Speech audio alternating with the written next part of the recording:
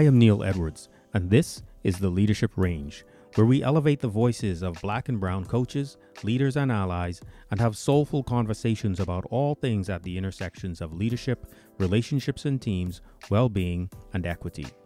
Here I offer deep insights and practical tips for work and life. Today is the second in a series of 4 conversations I had with people over the alarming events in Washington, D.C. on January 6th. We are continuing to get a sense of how people experience the events in their own words and what it means for them in the context of allyship. Everyone has something unique to offer from their own point of view, yet their experiences are all human. What I love about this conversation is the juxtaposition of clarity around what was there for all of us to see next to the obscurity around the personal question of what now. I believe a lot of people felt this way because there was no more denying who we are when all of it was on display for the whole world to see, beyond an isolated incident with one crazy person who is not me or not us. So you're going to hear from Ken Mossman. Ken specializes in working with men, which he's been doing for almost 2 decades, working internationally with clients spanning corporate world, academia, entrepreneurship, and the arts. Ken has a big life and it's broad and full of adventure. He's a professional coach and leader. I encourage you to read his story on his website. His focus is in helping men expand their emotional literacy, fluency, and flexibility so they can lead with presence and empathy. So, Ken, here we are. What an amazing and incredible week that we've all been a part of. The emotional field is one, and we're all experiencing it. And we're all experiencing it somewhat differently because we are individual identities. What hit you the hardest this week? Wow. A lot. I experienced this week. I love the way you talk about the field and being one. And the way I experienced this week metaphorically, and then I'll get into a little bit more in terms of specifics. But the way I experienced this week was somewhat like August at the Jersey Shore. And when I say August at the Jersey Shore, those who have ever spent time at the Jersey Shore during hurricane season know that the sun can be shining brilliantly. You can't quite see what's going on in the water until you get close to it. And there can be hurricane waves that just come one on top of the other, on top of the other, bits and pieces of stinging jellyfish, and that's kind of the way the week rolled out. Specifically Wednesday, watching the election returns come in from Georgia, feeling extraordinarily delighted and seeing the results for Warnock come in first. And of course, Ossoff came in later on in the day. I don't even remember what time we got the news about Ossoff now with everything that went on. August Ocean, here we go. Yeah. It's all rolling layer in. after layer after layer, you get lost in it. Yeah. And the temperature is perfect, and there's riptides and jellyfish. And so specifically, what hit me the hardest, in all honesty, was, well, the images. The images that... Name an image that comes to mind. Oh man, pick one. I mean, there's so many. I know. Yeah, I know. There's just so many of them. But seeing people in the halls of the Capitol with Confederate flags, that's one image. The other image that just kind of whacked me over the head, and the subtlety of a brick to the face, was the guy sitting at Pelosi's desk with his feet up on it, with what I can only describe as a smug, better than anyone expression on his face. Mm-hmm. What do those two things, the Confederate flag being marched through the nation's center, right, of lawmaking, This person, this man in the office of the Speaker of the House with a smug presence and foot up on the desk. What did it mean to you in that moment as an American white man? What meaning did you make of that? Well, the meaning that I made of it is nothing short of, um well, first of all, I wanna say this, it didn't surprise me, you know? It didn't surprise me. The meaning that I make of it, or that I made of it in the moment was, I knew we were fucked before, but I didn't know how deeply fucked we were. Mm, Actually, I'm not, as I say that, Neil, I'm not exactly sure that that's true. I'm not exactly sure that that's true, because if I dial back a little bit and even go back, by the way, I didn't find out that all this was going on until they had already breached, until it was already, I had a full day of work, and I walked out of my office, I think sometime around 3:30 in the afternoon. And, and I met my son was coming out of his room at the same time. He opened up his door, and he said, I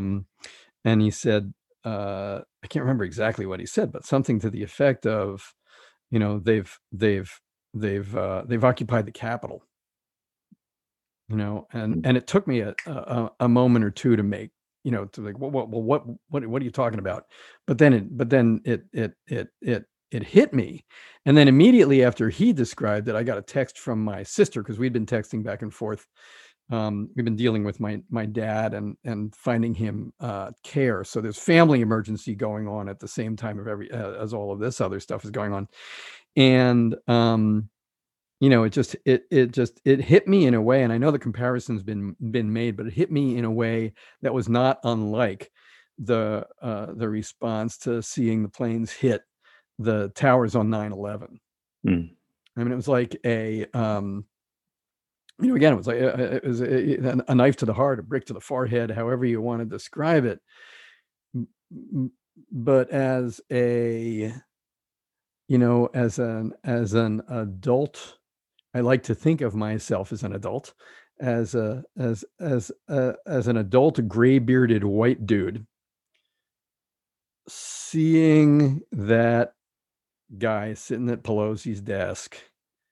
I don't even have words for it. I mean, mhm. I don't, I Let me don't even. try. Let me try something Yeah, yeah, go here. for it, man. Go Yeah, for it, because please. you say a knife to the heart, a brick to the head.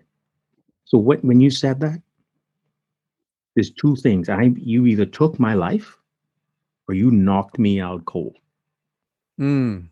What was taken away from you in that moment? What did your body know? Yeah, my body knew that we had gone over an edge, and I say we intentionally. Mhm, I say we intentionally, that we had gone over an edge that on the one hand was struck me as, well, this is the logical next step. This is the logical next step. And the next thing that hit me, and there were a lot of things coming in all at once, but what was taken, I think there was a s there wa I think there's a certain level of innocence, you know, um, that I may have been retaining somewhere, that was, stripped away, and I can look at the different parts of myself that, that's true for.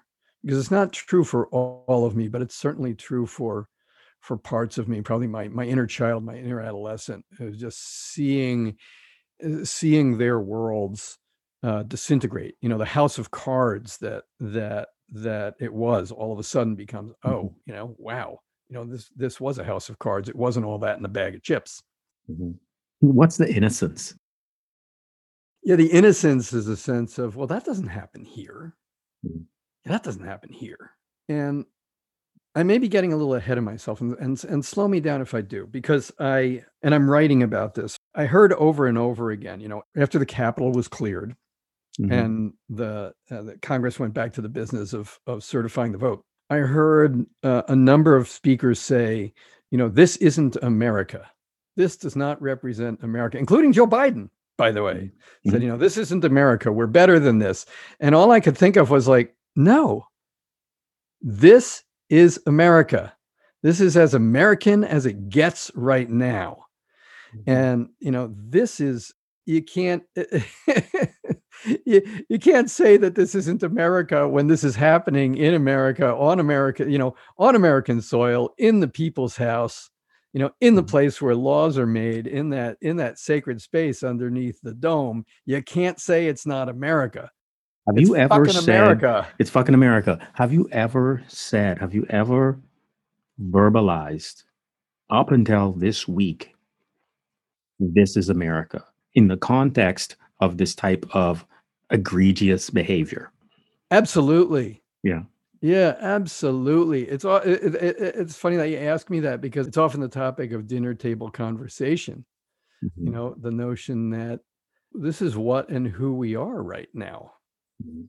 Of course, it's not the totality of what and who we are, but to say that it's not is saying, well, I really, I don't have a left arm, I Mhm. swear, or Mhm. in this case, it's a right arm. It's saying this aspect of us doesn't exist. Exactly. This is not true. Right. What's coming up for me is that perhaps you've been courageous enough in the past to call bullshit on that. Yeah, Like it yeah, is an most. aspect of us. It is absolutely an aspect of us, and whether you want to call it a shadow, whether you want to call it, I don't know what you would, I've written about the underbelly, the underbelly of America, and this is it. This is it in vivid color. The problem is it is no longer the underbelly. If what I'm reading and hearing is accurate, which I have no reason to believe it isn't, 30% of voters have believed the lies and the nonsense and the idea that the election was stolen, Mhm. and that 30% is a big portion. I said arm before, but that's kind of, from the waist down Mhm. in Let terms of me, a body. yeah. Yeah. So I'm I want to pissed. talk about. You could I probably want yeah. It sounds to me like some truths about the United States, the us, the who we are, at least an aspect of us. And what to you as a white man, if anything, is threatening about this aspect of the United States to you personally? Oh my goodness. What is threatening about it, Neil? Yeah, to you. Ah, all of it. There's not a piece of it that isn't threatening. And some background might be useful, because first of all, I'm Jewish, and there's so much of what has gone on in the last 4 years Mhm. that mirrors, so closely the march toward Nazism, whether it's the way that the press has been treated in right wing, well, which is now pretty much mainstream. I think of Fox News. That is mainstream news. Certainly has been up Mhm. until now. The treatment of the intelligentsia, the notion that there are these cabals, and I use that language very intentionally. There are these cabals of elites that need to be rooted out, and all of that is what preceded and led up to.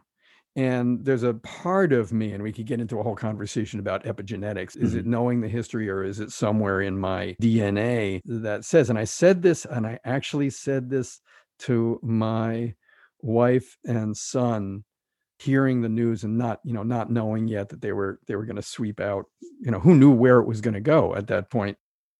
And I said, if this succeeds, we're going, because it's just a matter of time. It is just a matter of time before the Jews are next, because that's the pattern Mhm. that it follows historically. Mhm. It's the pattern that it Mhm. follows historically. Thank you for sharing, that background, Ken. I I have to tell you that I want to say 3 or 4 or 5 of my conversations this week as a black man in different contexts with coach groups, I have had to raise this point about being Jewish in the context of this week. and that this isn't about just Black people. No. Like this is real, and there are people who feel this in their bodies, know this in their bodies, and this is a dark and dangerous time. And people's lives are literally at risk when we take a look at what's going on. That's why I asked you the question, what is the threat to you? And we've seen this story before, and we've read this book before. Right.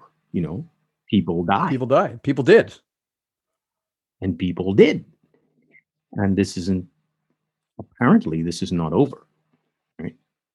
So allyship is something that has been in the narrative a lot, for the last 12 months at least. And it's really picked up since George Floyd was killed, right?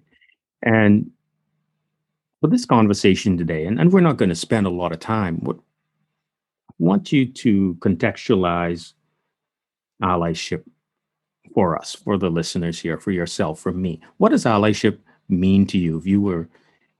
I know it can be complex, but what does it mean to you in a sentence or two? What does it mean? In a sentence or two. It's a tall ask. It is a tall ask. It is a tall ask. The first thing that comes to mind is speaking truth, speaking what's so, regardless of how comfortable or uncomfortable it is. It's willing to have a voice and using it. Okay. So willing to have a voice and using it. So where have you noticed you have that voice, you have that power, you have that privilege, you have that rank that maybe others literally don't have, or have the perception that they don't have it? Where have you used that in the past? And how are you willing to use that now, given where we are now going forward? And what might be different? Yeah, I think what might be different is, I'm looking at this and saying, is it different, or is it actually more of the same? Of course, I have my podcast, and there's nothing that's off the table in terms of topics of conversation. And particularly of interest to me is the topic of responsibility, personal responsibility for one's, responsibility for one's world. And I know that can seem like a really big concept, but the responsibility is, this is happening, this is happening in my world. Therefore, I'm going to have something to say about it. Is that enough? Is being in conversation and throwing my words out into the world, and in many ways not knowing who's seeing it, who's reading it, who's listening to it. I think it raises a big question for me, about the enoughness of it. I'll put it that way, because I do. I feel that myself as well with the work I do, which I call world work, and you may be familiar with that term. Taking responsibility for, there's work that I do, I get paid for, and this and that, and then there are things I care about, justice, which I don't get paid for. Nor do I. Certain things, right? And you say certain things, and it has impact in the world, and people make judgments and so on and so forth, and that could impact your livelihood, for instance. And I wonder, I do this sometimes. I may think of something I should do, but I don't do it. Is there something in your journey as an aspiring or presumed ally, or just a person who understands marginalization as a Jewish man? Is there something you notice that you've thought about you ought to do? Like you shoulda, coulda yourself, but you didn't do it, and you still haven't done it. Oh my goodness, Give me one. The thing that's over the edge, like. Yeah, I'm not sure it's exactly over the edge, but I'll share. There's a little bit of a backstory here, because I wrote to my our congresswoman here is Elise Stefanik, who is, she's been lockstep with Trump from the get-go. And I wrote her a letter. So there's some backstory here. I wrote her a letter years ago about the proliferation of weapons. It may have been after no, I don't think she was in office after the Newtown shootings. It was probably after that. But another one of our many mass shootings. But I wrote her a letter. And about 3 weeks later, I get a letter in the mail from the office of Elise Stefanik. And I open it up, and I'm not going to say everything that it said, but the bottom line of it was, I should not worry because she's watching out for my Second Amendment rights. I was talking about getting firearms out of the hands of idiots, and she writes back and says that she's going to make sure that nothing happens to my Second Amendment rights. And so and I don't want to make an excuse for not writing since then, but the bottom, the thing that I haven't done is picked up the phone and said, hey, what the hell?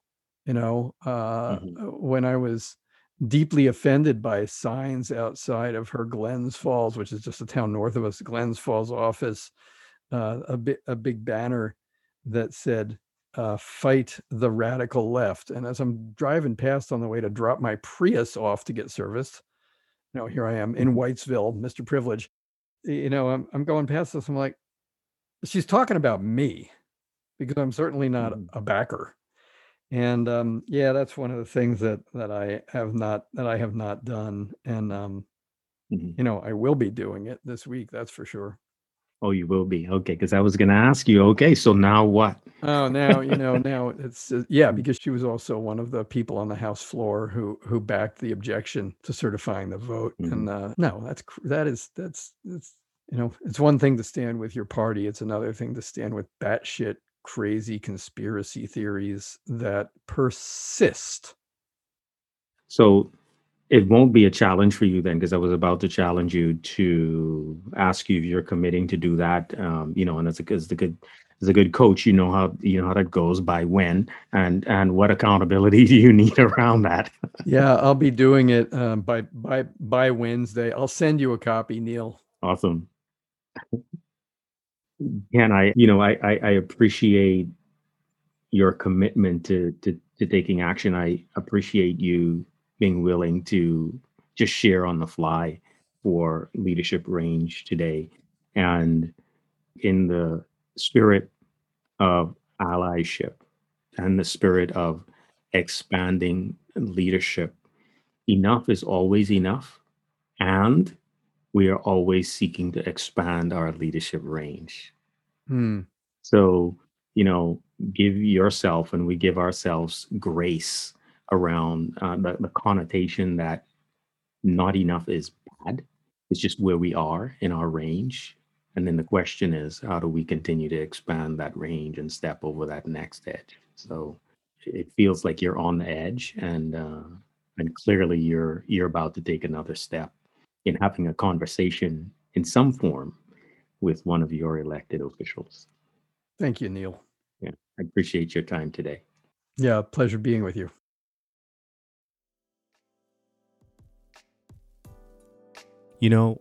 I love what I do. I just love it.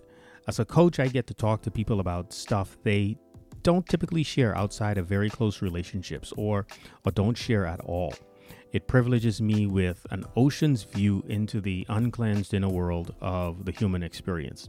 And through this medium, this podcast, the Leadership Range, I get to draw out tiny glimpses of that human experience so it can get out into what I call the world channel. I really hope at least one person's life is touched or shifted in some way with each conversation I have here. Yeah, so when Ken said, my body knew that we have gone over the edge, I suspect many of our bodies knew exactly the same thing. There is this kind of collective knowing that the world we're in is not the same one we were in a moment ago. It is a new reality. Of course, this is happening all the time, yet from time to time, the shift is profound, and we just know collectively that things have changed. Ken compared it to 9/11, and I've heard that over the last few weeks myself several times. We knew the world was suddenly different all at once. Ken said something like there was a certain level of innocence that may have been stripped away, perhaps false, of that does not happen here, or that is not us, is gone. That innocence is just stripped away and gone. Whether or not it was an illusion, whether it was true, whether it was a held belief or whatever, it's gone. And there's no more hiding or pretending or living in various illusions of what we are. Ken said all of it is a threat. Now, I didn't dig in to explore what all of it is, but the pause and the pace of the conversation was telling. It is manifold. And as a Jewish man, Ken knew so deeply that he said to his family, if this succeeds, we're going, because it is just a matter of time, meaning time before they come for Jewish people. I don't know a lot about this, but I believe Jewish Americans and African Americans have historically collaborated around mutual interests of survival. And I would say there is high value at looking at allyship across these differences now. When I asked Ken about allyship going forward, like most people I know, he was not sure if what he had been doing was enough and was unclear on what he could do going forward. Was he taking responsibility for his world? That is for Ken to answer. We all would do well to ask ourselves, how am I taking responsibility for my world? And like I said at the top of the show, not only do I love what I do, I get to elevate voices of Black and brown coaches and leaders. I also get to elevate voices of allies. Doing this work allows me to offer and bring more good to the world than I can do alone, changing lives for the better. That's what works for me. Do what is for you to do, because the world is yours as much as it is mine. And we each have influence in the circles around us. And when we each take responsibility, doing life-giving work, the world improves a little bit. So thank you again for listening to the Leadership Range. Join us next Monday to listen to another voice sharing their experience of the 1/6 insurrection on the U.S. government. If you haven't done so yet, you can find me on LinkedIn at linkedin.com/NEdwards07 or Instagram at Neil_Edwards_coaching. Your feedback is always welcome. If you have ideas for future topics or know a leader whose voice ought to be on this show, The Leadership Range, send me an email at neil@neiledwardscoaching.com. Until next week, this is The Leadership Range.